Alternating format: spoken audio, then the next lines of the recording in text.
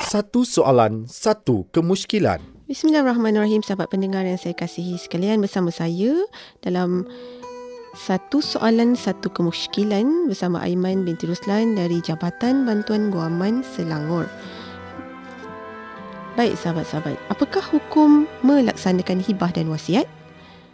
Dari segi hukum, hibah adalah suatu amalan yang sunat dan digalakkan dalam Islam, terutama sekali kepada kaum keluarga terdekat.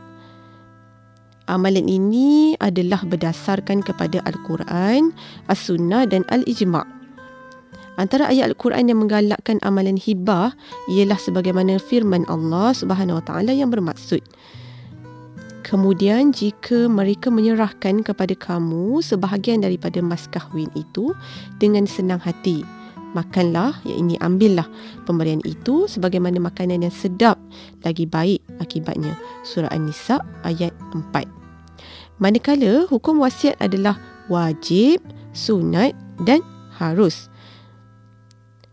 Wajib, jika terdapat tanggungjawab syar'i yang perlu dilaksanakan seperti zakat, haji dan hutang-hutang lain dan dia bimbang harta berkenaan habis jika tidak diwasiatkan.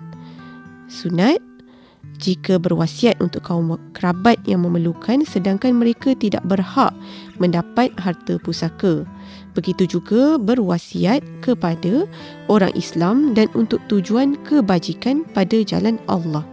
Harus pula adalah untuk jika berwasiat kepada sahabat handai atau orang kaya yang mana mereka bukan dari golongan yang berilmu dan beramal soleh.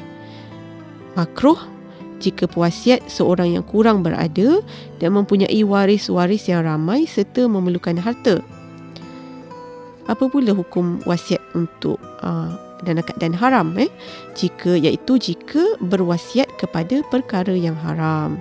Baik, bagi mendapatkan khidmat nasihat perundangan selanjutnya, Jabatan Bantuan Guaman Selangor boleh dihubungi di Lot F50, tingkat 1, Pusat Commercial Ideal Convention Centre IDCC, Jalan Pahat L 15L, Seksyen 15, 40200 Shah Alam, Selangor.